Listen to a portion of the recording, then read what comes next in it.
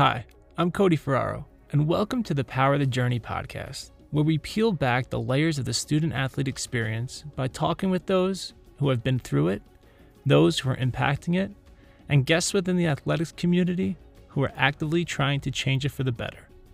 Today, we are powered by Game Plan.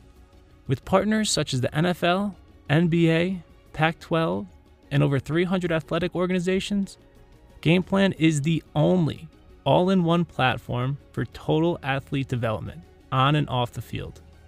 Game Plan is also the single largest community of student athletes seeking employment opportunities in the world.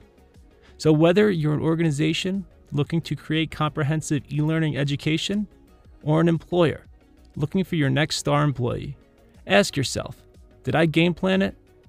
For more information, visit GamePlan at wearegameplan.com. That's wearegameplan.com.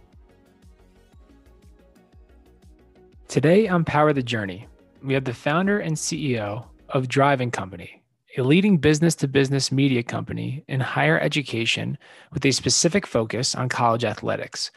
You might have heard of the D1 ticker. He is also a partner and CMO of Athletics Sports Group, a youth baseball and softball event and media company. After finishing up his baseball career at North Carolina Asheville, he spent a handful of years working with executive athletics leaders at USF and the University of Evansville. He's a media trailblazer and on the cutting edge of college athletics. Introducing Matt Roberts. Joining us from the great state of Kentucky, we got Matt Roberts. Thanks for jumping on here. What's up, Cody? Thanks for hosting. Glad to be here. Looking forward to the chat. Yeah, I can't wait to learn about you. I'm really excited. I mean, we know each other. We've talked. We've done some stuff together. However, learning about your journey is something that we've really never got into in depth. So this is a great opportunity for me to learn some more about you and have our audience learn about you as well.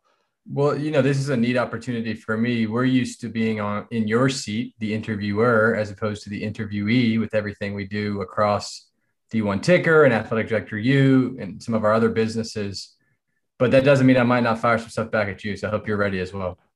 I'm ready. I think I'm ready as I could be. So I need to know the whole entire journey from, being a star baseball player at your high school, picking UNC Asheville. What was the process, and just bring us through it. Well, first off, using the word star, that's a significant overindulgence of what my athletic career was. But, my journey in college athletics maybe is marked by a couple of specific, like any of us, there's things that happened in your childhood, your adolescence, and then your student athlete experience, right? That start to formulate in your mind of, hey, this is a space I'm really compelled to continue learning more about. I like what it stands for. My DNA matches with the industry. And for me, I grew up in a household where college athletics and high school athletics were, everyday occurrences. And that was life. My dad was a football coach at Eastern Kentucky University for some time. He played football at EKU under the legendary Roy Kidd when EKU was, really dominating the 1AA scene as it was known back then in the 70s and 80s. And Coach Kidd dominated well into the 90s.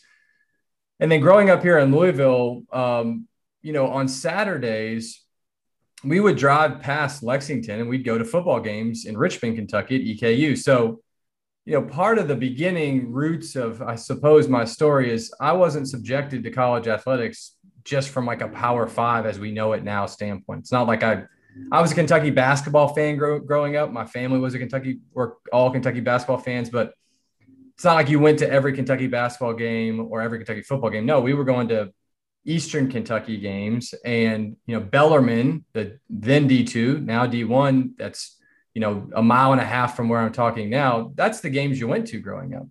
So that sort of exposure to what college athletics was all about is very different than I think if you grew up going to just Louisville basketball and Kentucky basketball and that sort of thing. So, and then, my dad ended up being a high school football coach here in Louisville for a long stretch. And so many of my days after school, in middle school, in grade school, were all about going to practice and being around teams.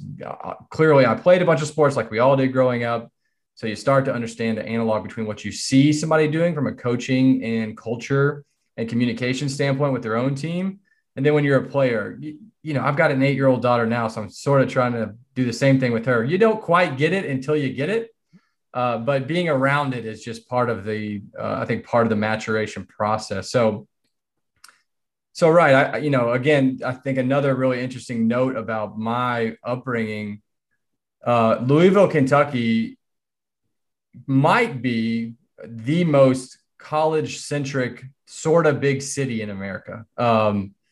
It's a top 50 market by Nielsen ratings, barely. It might be like 50 or 49. So it's right underneath the threshold or at the threshold. So it's sort of a big city, but man, here pro sports have very little influence. There's certainly some Bengals fans and some Reds fans and some Colts fans and some Ravens fans these days with Lamar Jackson starring for the Ravens. But this town is about the University of Kentucky and the University of Louisville, 363 days a year. The only 2 days where they might take a back seat are like Oaks Day, the day before Derby, and Derby Day, right? And then it's horse racing. Otherwise, man, this is a college athletics town. So again, you grow up a place like Louisville, and that's all you're talking about all the time with your buddies in high school, with your family. That's what's on the radio. When you open the newspaper, and I grew up delivering the newspaper as a kid. So, you crack it open, you're the first one to get it at 4 a.m. And what section do you turn to first? Well, of course, the sports section, and it's all college athletics, right? So again, these are like markers in my past, in my childhood, that I think little did I know it then, but I can easily reflect now and say, this is why I love this space so much and why I'm still so compelled to continue learning about how this space works from a business standpoint altogether. So, right, played baseball and basketball in high school, end up going to play baseball at UNC Asheville, small little D1 school in the mountains of North Carolina. Probably had no business playing at that level, realized that really quickly. And simply because they wouldn't, slap me on the bench the whole time or somehow figure out a way to get me out of school or make me transfer, ended up graduating from UNC Asheville, which we can talk more about that experience as well. And then came back home and did my master's work here at the University of Louisville. And probably it wasn't until after college that I started to realize maybe how I fit into college athletics and why I wanted to work in college athletics.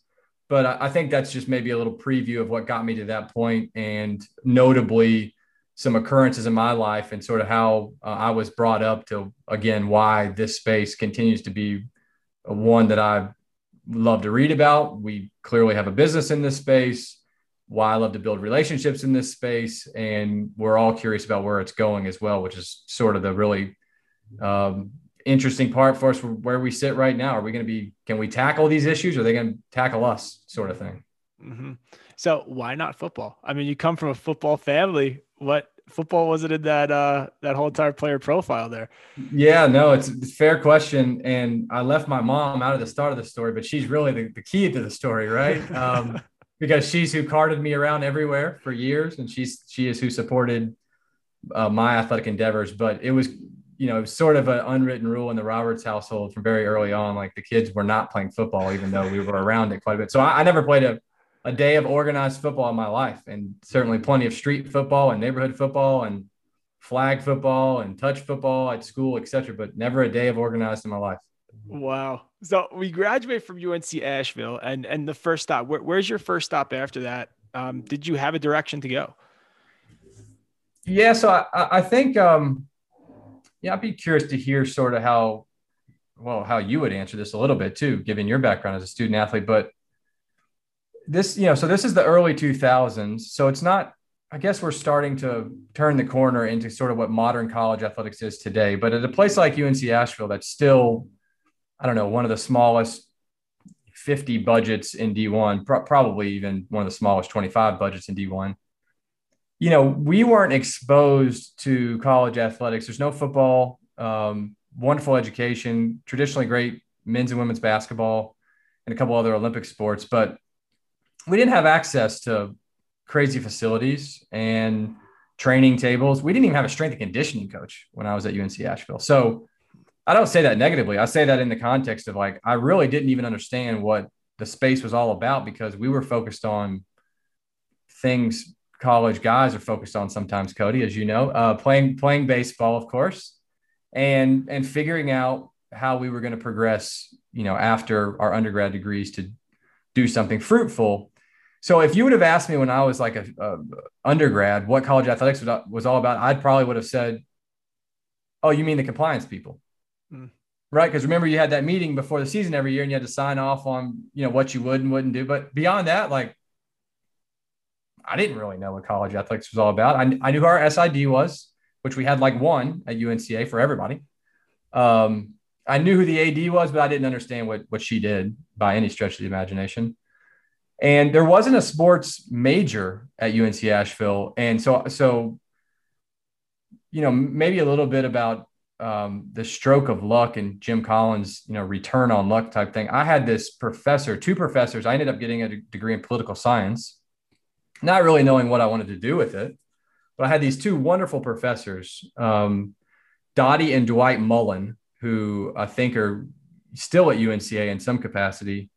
And they taught urban theory and urban planning and the history of politics in urban areas. And so I just latched onto those guys and took every class that they taught. And then there was a professor who I think is still there as well, named Surain Subramaniam.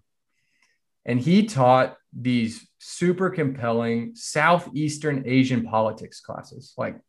And so I could have told you more about, Singaporean politics and Indonesian politics and Malaysian politics than I could have about, the business of sports when I was an undergrad, and still didn't quite understand what I was going to do with that political science background. I also did a minor in business management. So I knew there was a little bit of, I wanted to understand how the financial world worked.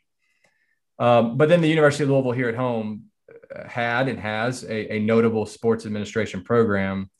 So I think it probably wasn't honestly until I came back so this would have been summer of 2004, and I jumped right into my master's after I had graduated in the spring of 2004 from UNCA. And Holly Sheely, who's now the AD at Transylvania, D3 over in Lexington, John Carnes, who's still the senior associate AD for compliance at Louisville. Like, I had those two for my very first class in my master's coursework. And so you quickly get exposed to people who are working in the industry and who are also teaching classes, and you can really start to plug into how the space works. I ended up interning in compliance at U of L. This would have been, 04, 05. And, I knew very quickly that I didn't want to work in compliance specifically long-term, but that's okay. You learn a lot about where you don't fit as much as you do where you do fit at times. So you asked the question of my first stop after UNC Asheville, and that was back here at the University of Louisville, which I was doing coursework for about 2.5 semesters. And that's where I started to understand how the space worked. I had Holly for a couple of classes, and she made us, as part of one of the sports business classes, you had to subscribe to the Wall Street Journal. And there was like a weekly assignment where you had to take a Wall Street Journal piece and apply it to the sports industry. And, I'm still old school. Like, I still want the Wall Street Journal physically in my hands every day. And little did I know then, but simply being told through an assignment and a requirement that I had to read the Wall Street Journal every day, I started to understand the greater business ecosystem and how sports plugs into it. So invaluable experience at U of L, and Holly was at U of L in administration, again, now the AD at Transylvania. And every time I see her at NACDA or NCAA convention, I'm like, hey, thank you for making me read the Wall Street Journal, because now I don't want to go without it. And it's those kind of relationships and lucky opportunities to learn from those types of folks that you look back and go, wow, incredibly invaluable. So it's a pretty tight-knit community within, the athletics administration world. As we've seen, the network is invaluable, like you said. And we're going to get into this a little bit later, but very interested on how you've seen that network, right, work outside of college athletics. So in your different businesses that you do, how important is a network to you in order to be successful? Arguably, maybe the second most critical thing behind how much sweat equity and work ethic you're going to apply to an endeavor, right? I mean, So to set the table, right, we have a couple of different businesses that we run or help run these days, primarily around college athletics, which, many listeners to this conversation may know D1 Ticker, which is a daily curated news email and research firm. And we have, thousands of administrators who read that service every day. The one people may not know as much about is called Athletic Sports Group, also based here in Louisville. And we are, one of the 5 largest youth baseball and softball events and media companies in the nation. So, okay, face value, you go, okay, college athletics, youth baseball and softball. Might not be much crossover. There's tons of crossover. Number one, a couple of our companies use a lot of college baseball and softball facilities. So clearly at times, being able to get to the right person in an athletic department because of D1 Ticker and quickly explaining to them, hey, we also put on youth baseball and softball events, and we're really interested in renting your facility for X number of weeks throughout it's easy to grease the skids that way a little bit, right? At least from an introductory standpoint. And you've already built a brand and hopefully built a lot of trust through delivering the news to these leaders every single day for the last 8+ years. So that's certainly one way that the network matters outside of college athletics specifically, but integrates into our overall business objectives. The other is probably even more important, and that is, for years we've said in college athletics, our business practices or forward-thinking mindset on how to generate revenue, how to handle donor relations, how to handle fan involvement, egress, ingress, concession lines, bathroom lines, how many entrances do you need? Where do you put the trash cans? And this is even pre-COVID, right? We've got even more of those things to think about now. I think in college athletics, we've always looked to the professional sports landscape on how to do certain things and simply bring them downstream into college athletics. And I would argue in the youth baseball and softball space and the amateur event space, which we're doing, 500 events per year, we can take a lot of those same learnings and continue bringing them downstream to a space that needs that same sort of progressive mindset. And stuff like not just business operations or event execution, and we can talk deeper on this front, but how college athletic programs are recruiting these days, digitally, socially, graphically, video, from a content standpoint.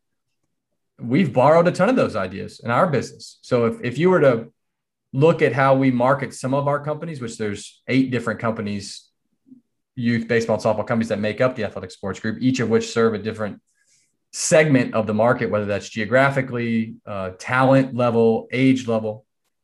You'd see a lot of stuff that you'd also see coming out of, Kentucky football and how they're trying to recruit people. So that's probably been the biggest beneficial angle of the knowledge base and the connections we have in college athletics, is being able to port that same type of forward-thinking mindset into a space that we want to be really competitive and aggressive on growing our business there as well. So we graduate at Louisville, master's degree, and now we're in it, right? Now we just had a very segmented, very pinpoint degree that we're just about to use at this point, right? We're getting into different universities. Where was your first stop? Yeah, well, in the story of D1 Ticker specifically, and we talked about this return on luck. So, I'm in my second semester or spring semester of my grad work at U of L, and literally, like, all I have left is, the long-term internship where you have to go work somewhere for 6 months to a year and complete all sorts of practicums and projects. And so I applied for some stuff, and, I wanted to work for the American Junior Golf Association, like, really badly, and that didn't work out. And knew that I wanted to explore college athletics more. And so applied blindly to an internship at the University of Evansville, about 2 hours west of us here in Louisville.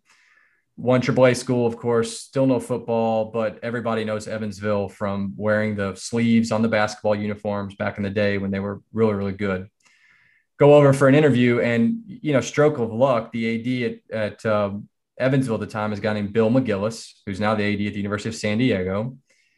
And by no means am I suggesting Bill quickly took a liking to me, because he's got a baseball background and a bunch of sons who played and are still playing college baseball, one at the University of Southern Mississippi. But that was probably part of it, right? I mean, I thought I knew what compliance was, so he grilled me on compliance. He probably quickly figured out I didn't know what the hell compliance was. But I was honest with them, and Larry Ryan was the deputy AD at Evansville at the time. He now runs the foundation at the University of New Mexico.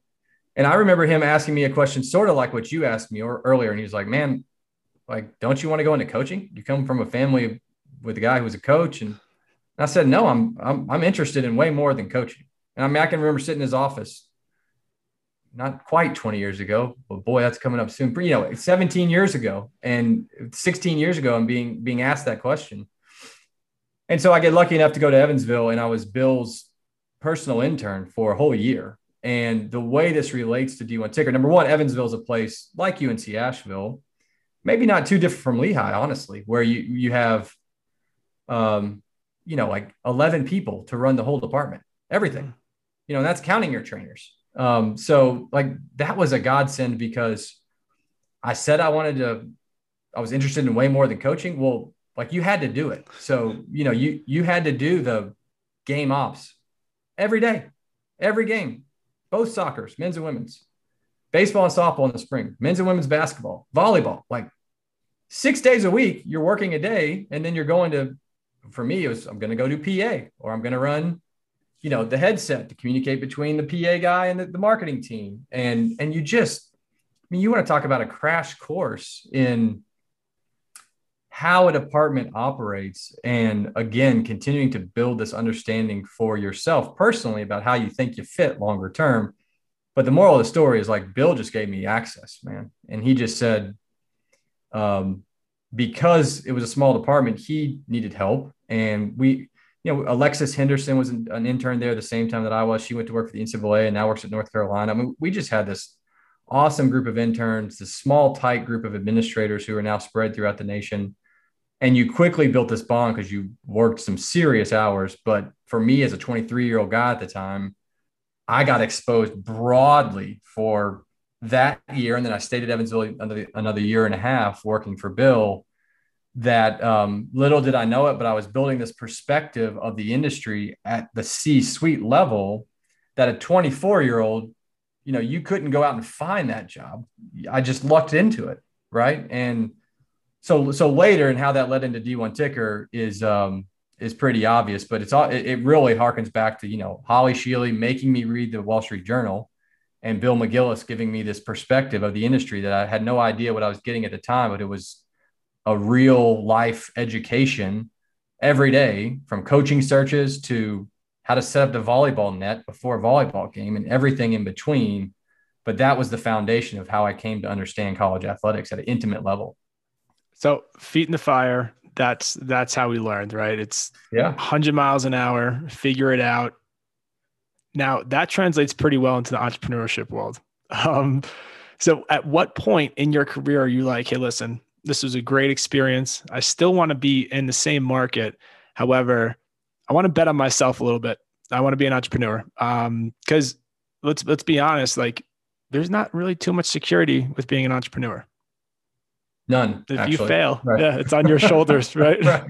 Right. So right. That's a big decision. How do we get to it?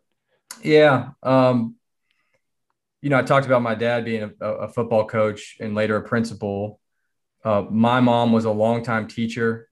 So, there's in my family and in my wife's family as well, who is from here, it's full of educators. But the one guy who wasn't an educator in our family was my grandfather, who was my late grandfather. So he ran our family insurance business, and he was the guy who made me start getting up early to deliver newspapers, right? So the understanding of a blue collar work ethic to build your own business and to maintain your own business. My uncle later took over that business and it has since been sold. That's probably where I started to understand how you can make your own path. So I get done working at Evansville. Bill goes to USF, University of South Florida. I come back here to Louisville in private business and was selling commercial airtime for a TV station here, which was a terrific learning experience in and of itself. always knew I wanted to get back to college athletics. I get married in this stretch and end up going to USF with Bill. So I'm there for a year and a half, maybe. And my wife was an advancing leader in a company called the Jam Brands, which at the time was the second largest cheerleading and dance competition company in America. So they offered her a chance to come back to Louisville to be a vice president. And one of the founders of that company, who Kelly and I had known for years, had known his family and his wife, and had become a mentor of mine as well. He said, "Hey, we've talked for a long time about starting other stuff in the sports space. Let's figure that out. We're going to bring Kelly home to be a VP, but we're going to start a new entity together." And I'll tell you more about that. But that was that. So we come back home. And as I reflect on it now, it's easy for me to say, and I do say it at times, like college athletics can be really boxy. Higher education, there's a lot of red tape. And sure, you can be creative, but can you really create your own new revenue streams? Can you create your own path and control your own destiny? I mean, those are such general statements. And the answer is you can. But for me and for my family situation, the other thing about Louisville, Kentucky, Cody, is like Louisville, Kentucky is a phenomenal place to raise a family. I mean, it is a wonderful, like this hybrid of a Midwestern and Southeastern marketplace. And obviously we've got the horses, and you can get to really big cities in a 5-hour radius. You can fly anywhere in 3 to 4 hours. It's just a wonderful spot. So wanting to come back here once we were married and knew we were ready to have kids, that was a big thing too. But on the entrepreneurial front, boy, once you first get a taste and you understand that you can implement some ideas that you've had for a while in different spaces, and they become living, breathing business entities that make real money, and you control your own work hours. But here's the misnomer on like everybody, and my mom still does this, right? She's like, "Well, are you working today?" I'm like, "What?"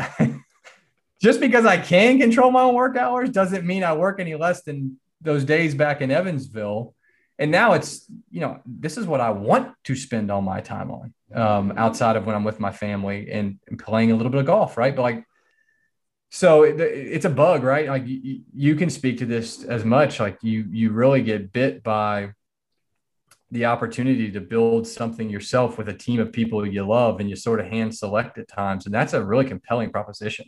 Yeah, absolutely. That's funny that you said, "Are you working today?" I blame Hollywood. Everyone thinks that this entrepreneurship or start your own business, you put in a few hours here and then you go to Miami for the weekend. It's not the case. Hey, listen, my father-in-law, who was I think a mainframe programmer at a local notable bank here in town, and is as like quality of a guy as you'll ever meet. And he'll still tease me today and be like, "Hey, you just want to go, like, I'll meet you at a coffee shop. You want to hang out?" Like, no, that's not what my days are like, man, but you're welcome to tag along so you can really get a taste.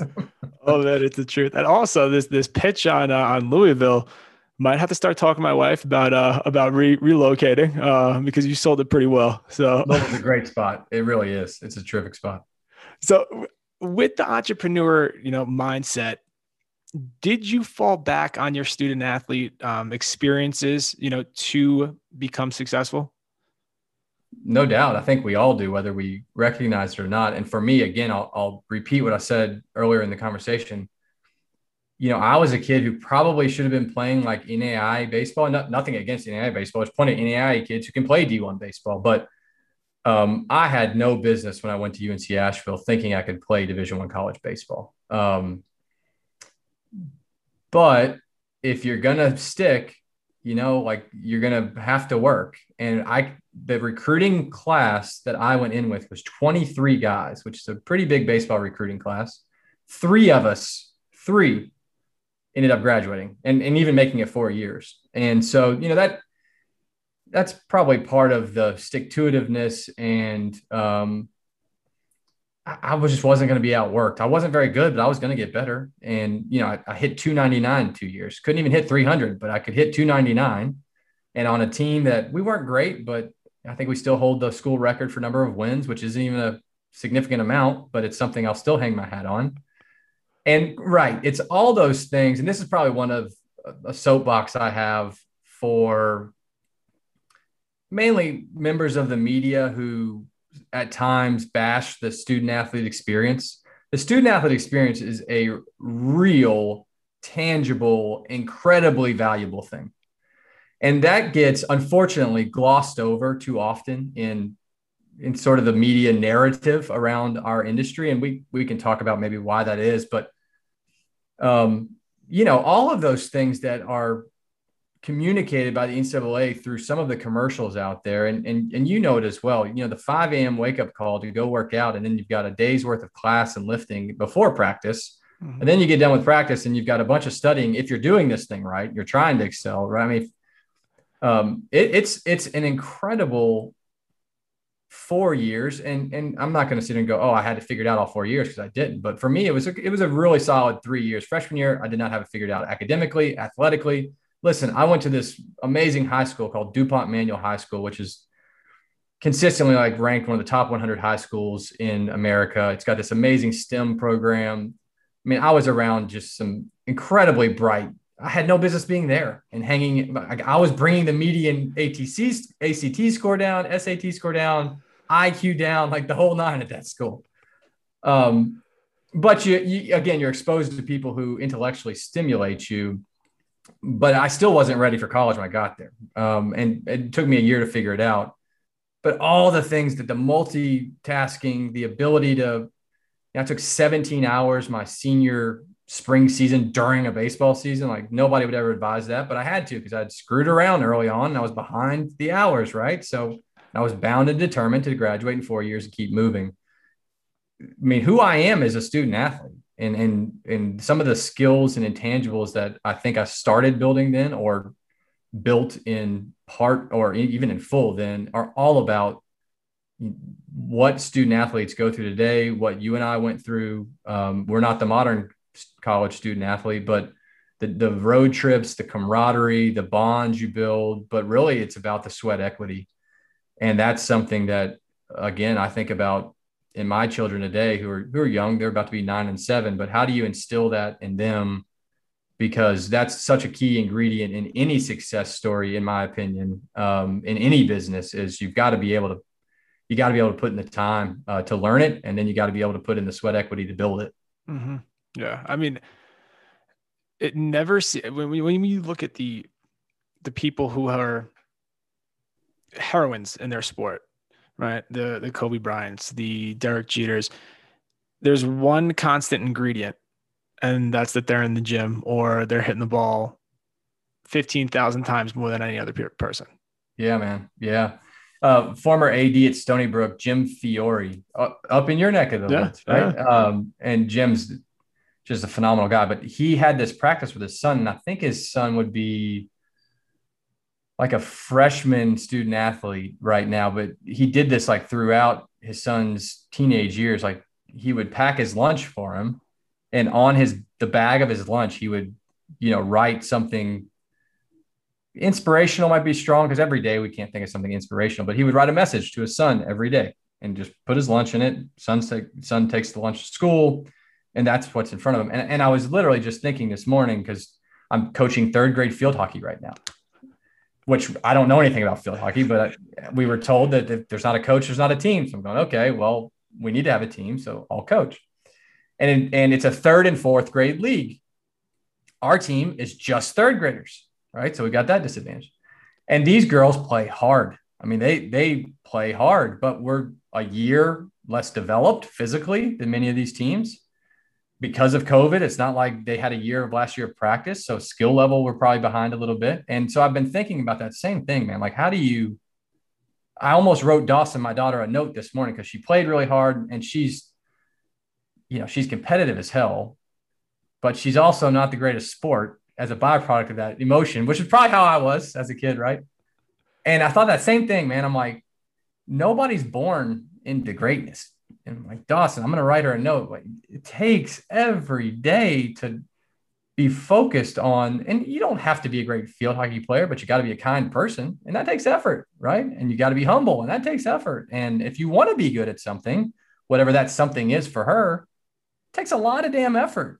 So that's, maybe it sounds all hunky dory Kentucky. Yeah, but it's like it takes blue collar work ethic, man. No, That's so crucial. there's nothing, there's no ingredient that you can put in there to substitute for hard work and the process on it, right? Like we are living this day in this age of instant gratification where that's just not reality. It's not reality. Like when you talk about Michael Jordan's story where he's getting cut from his Cut from varsity the high school team, vet. Yeah, like right. Exactly. it's a process, and it's the process that's the most important part. Or the Tiger Woods story. Yeah. And then there's video of Earl Woods who had Tiger out there on the range when he's 7 years old for hours. I mean, stuff doesn't happen overnight. You got to work. Yeah, no, and if we bring that back to the whole entire entrepreneur like mindset, right, and the whole entire entrepreneur being successful, it's the same exact formula. Yeah. It's who you surround yourself with, people, like who you're going to surround yourself with, what people, so crucial, and how hard you're going to work. Right. Yeah. I mean, those two ingredients, probably oversimplified, but I'm not a complicated guy. I'm not smart enough to think that way. Those two are just, I think, the building blocks of anything really successful. I agree.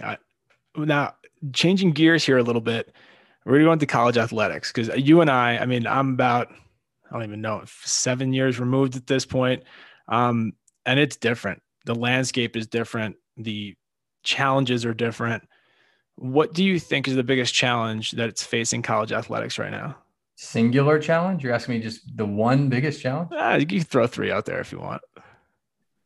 Oh man. I think in a nutshell, the biggest challenge that we face is how to appropriately value a student athlete.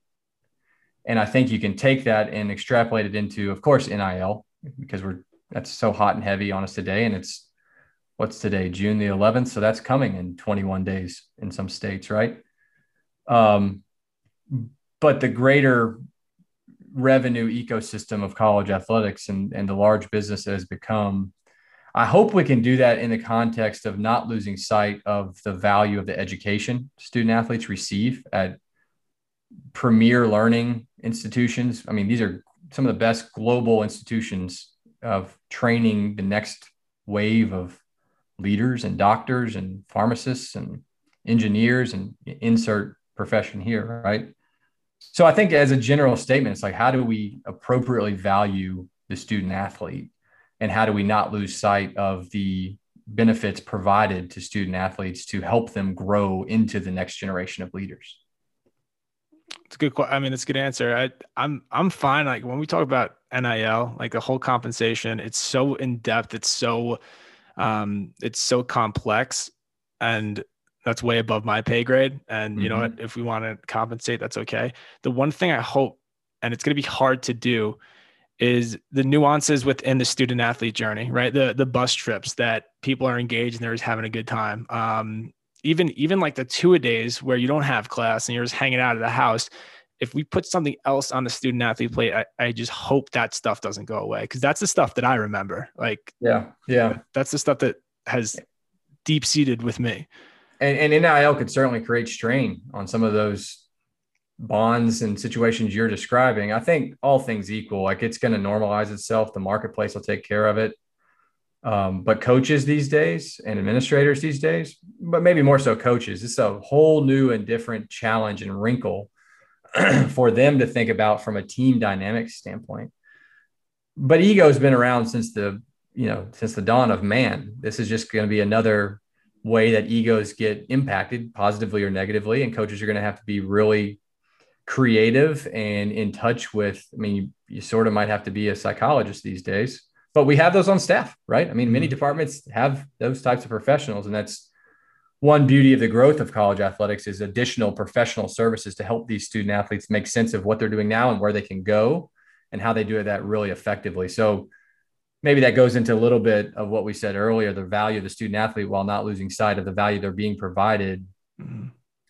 There's this whole class of professional services that have now been built into what the college athletics ecosystem and the student athlete experience is, whether it's mental health or it's, dietary health and strength and conditioning and tutoring. It's a holistic experience that, if done right, is short of maybe being through a military academy and that preparation. I can't imagine there's there's a greater opportunity out there to hone a lot of these young people into really just phenomenal professional folks moving forward beyond their athletic career. You touched on something earlier that I didn't want to jump over, and you're the marketing guy. I mean, you guys have done a phenomenal job with your businesses and such. How does marketing change now with the student athlete experience and NIL? And how do even those relationships change with companies that are trying to, talk to a person for an NIL situation? I don't know, man. I don't know that I have the answer, but I know the next 18 months and maybe 24, 36 months is just going to be fascinating to see how all these little storylines develop and which NIL companies are still around in 12 months, right? Federal legislation, how that impacts how student athletes can do certain. I mean, we're 2 weeks away from the NCAA saying they're going to come out with guidelines, right?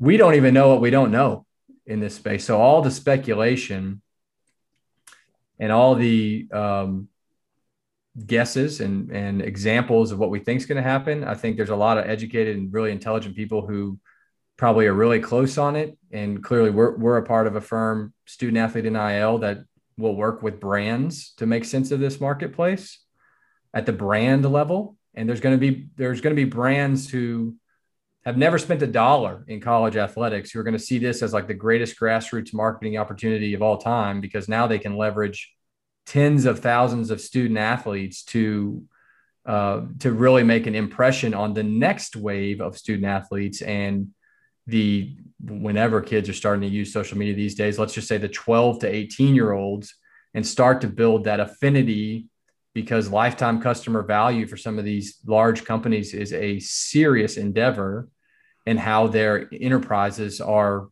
run long-term. And as soon as you can ingrain in your head, Cody, that where we grew up, a Coke was a Coke. It didn't matter if it was Sprite or Dr. Pepper or Pepsi. Like, it was called a Coke, right? So like, I'm a Coke guy. I grew up. So that's a sort of lifetime value. So long-term lifetime value. But I wouldn't even venture a guess at how these things may change, because I think we will be wrong. And I think what's fascinating as can be is going to be to see how some of this stuff plays out. I don't know that first to market is the only. Well, first to market is not the only variable that ever matters in success of business. Best to market is really damn important too. First to market may be even less important right now in NIL, given all the changes that are about to occur. Mm-hmm. I mean, first to market's important, but when you don't know the rules that you're playing the game by, it's tough to win the game. And of course there's ways to be first to market and build a moat so that you've already got a head start on folks to understand. Now, when we go back to our networking topic, mm-hmm. The network's crucial, but there's some great companies doing some innovative stuff out there around NIL, clearly. And there's many who will stay ahead, who are ahead now, but there's just a lot of middle and periphery companies that I think are trying to figure out how do they provide value, much less extract some of the value. And I don't think we're going to know that until a couple of years down the road. Yeah, no, that makes a lot of sense. Now, one of the last topics I want to hit, because I've seen it constantly, and with new change, with innovation, with just times changing, there's going to be a lot of people who are saying, hey, you know what? I'm good. I'm ready to retire. I'm ready to get out of college athletics. I've had a great career here. And we've seen it a lot, especially if you get the ticker, right? Those announcements are coming one or two a day. How are these institutions actually recruiting to fill those roles? Well, change is hard. I mean, that's a general, I think, truism of life. And if I've been in this industry for the majority of my career and I've done my job in a certain way, or run my team in a certain way, or led a department in a certain way, what's in front of us now and on the precipice of really taking effect, not just NIL, but student athlete empowerment movement. I guess NIL is a part of that, but compensation and where that's headed, the continuing gap between this general haves and have nots, which is a real thing. I can totally understand why some people are saying, like, as you said, I'm good, because change is hard and there's a lot of change coming at us really fast. But in terms of how departments are, recruiting, which I think that's an interesting word, versus filling these job positions, I think any department who's truly recruiting, which a lot of them are, right? I mean, a lot of these administrators, they've got a list of a couple people who they really would look to for their next, if X job opens in their department, they know where they're going to go. But I would sort of pose the question too of, how democratic are they doing that? How inclusive is that being done? And, I think there will be tools in the marketplace really soon that will help do that more efficiently. But anytime you're proactive as opposed to reactive and just waiting for applications to hit your desk and then sorting through it, you want somebody who doesn't even want to leave where they're at, right? And you want to compel them that your opportunity is so damn interesting that they're going to leave an amazing opportunity to come take it. And it's easy to say that generally, and not every position or every department has the bandwidth, resources, personnel to do that. But, if Nick Saban's looking for a quarterback for his next recruiting class, like, he's not posting something on some recruiting board saying, send me your stuff. I need two quarterbacks in this class. He's going to go find two guys that he wants, and he's going to have to go up against Georgia and Texas and LSU and Florida and Notre Dame, and he's going to have to convince them that and that's really what you want to be doing from personnel talent management standpoint as well, I think. So I think it's funny, man. Right now we're sitting in the middle of June. We commonly see a spike in industry transactional volume sort of May, June, July, August in a non-pandemic year, sort of after the Final Four through the summer. Maybe it's a bell curve. I've never looked at it, but it's probably sort of a bell curve. I'm not sure if we've seen an earlier spike because of budgets unfreezing and people rehiring for jobs that they had to tighten up on when the pandemic happened, or if that summer spike just moved earlier in the year because of everything surrounding the pandemic. Regardless, we've never seen this amount and volume of transactional changes that interfaces with our products, D1 Ticker specifically, and D1 Jobs, which is the largest jobs board in the marketplace too. So I always think, though, you're better off proactive and recruiting for your team as opposed to just reactive. But you never know. You got to look under every rock and around every corner and call every reference, because as we know, fit and talent identification and securing talent is an incredibly inexact practice. And if anybody had it figured out, you should interview them, because it's a skill that is immensely valuable in building the right team. And we could both point to some ADs who have had incredible track records doing it with coaches. And we all know the age-old adage of, how much you lose in the wash when you make a change, and you have to make a personnel decision like that. So I know a lot of smart people in college athletics are thinking about it this way. That's a good point. Yeah, that's interesting. So I got one question. I know we're getting close to time here. One last question, and I ask everyone this, but one challenge, one thing that you had to go through that you learned a lesson that you keep and you lean on every single day. Yeah, really. I think it's that freshman year at UNC Asheville.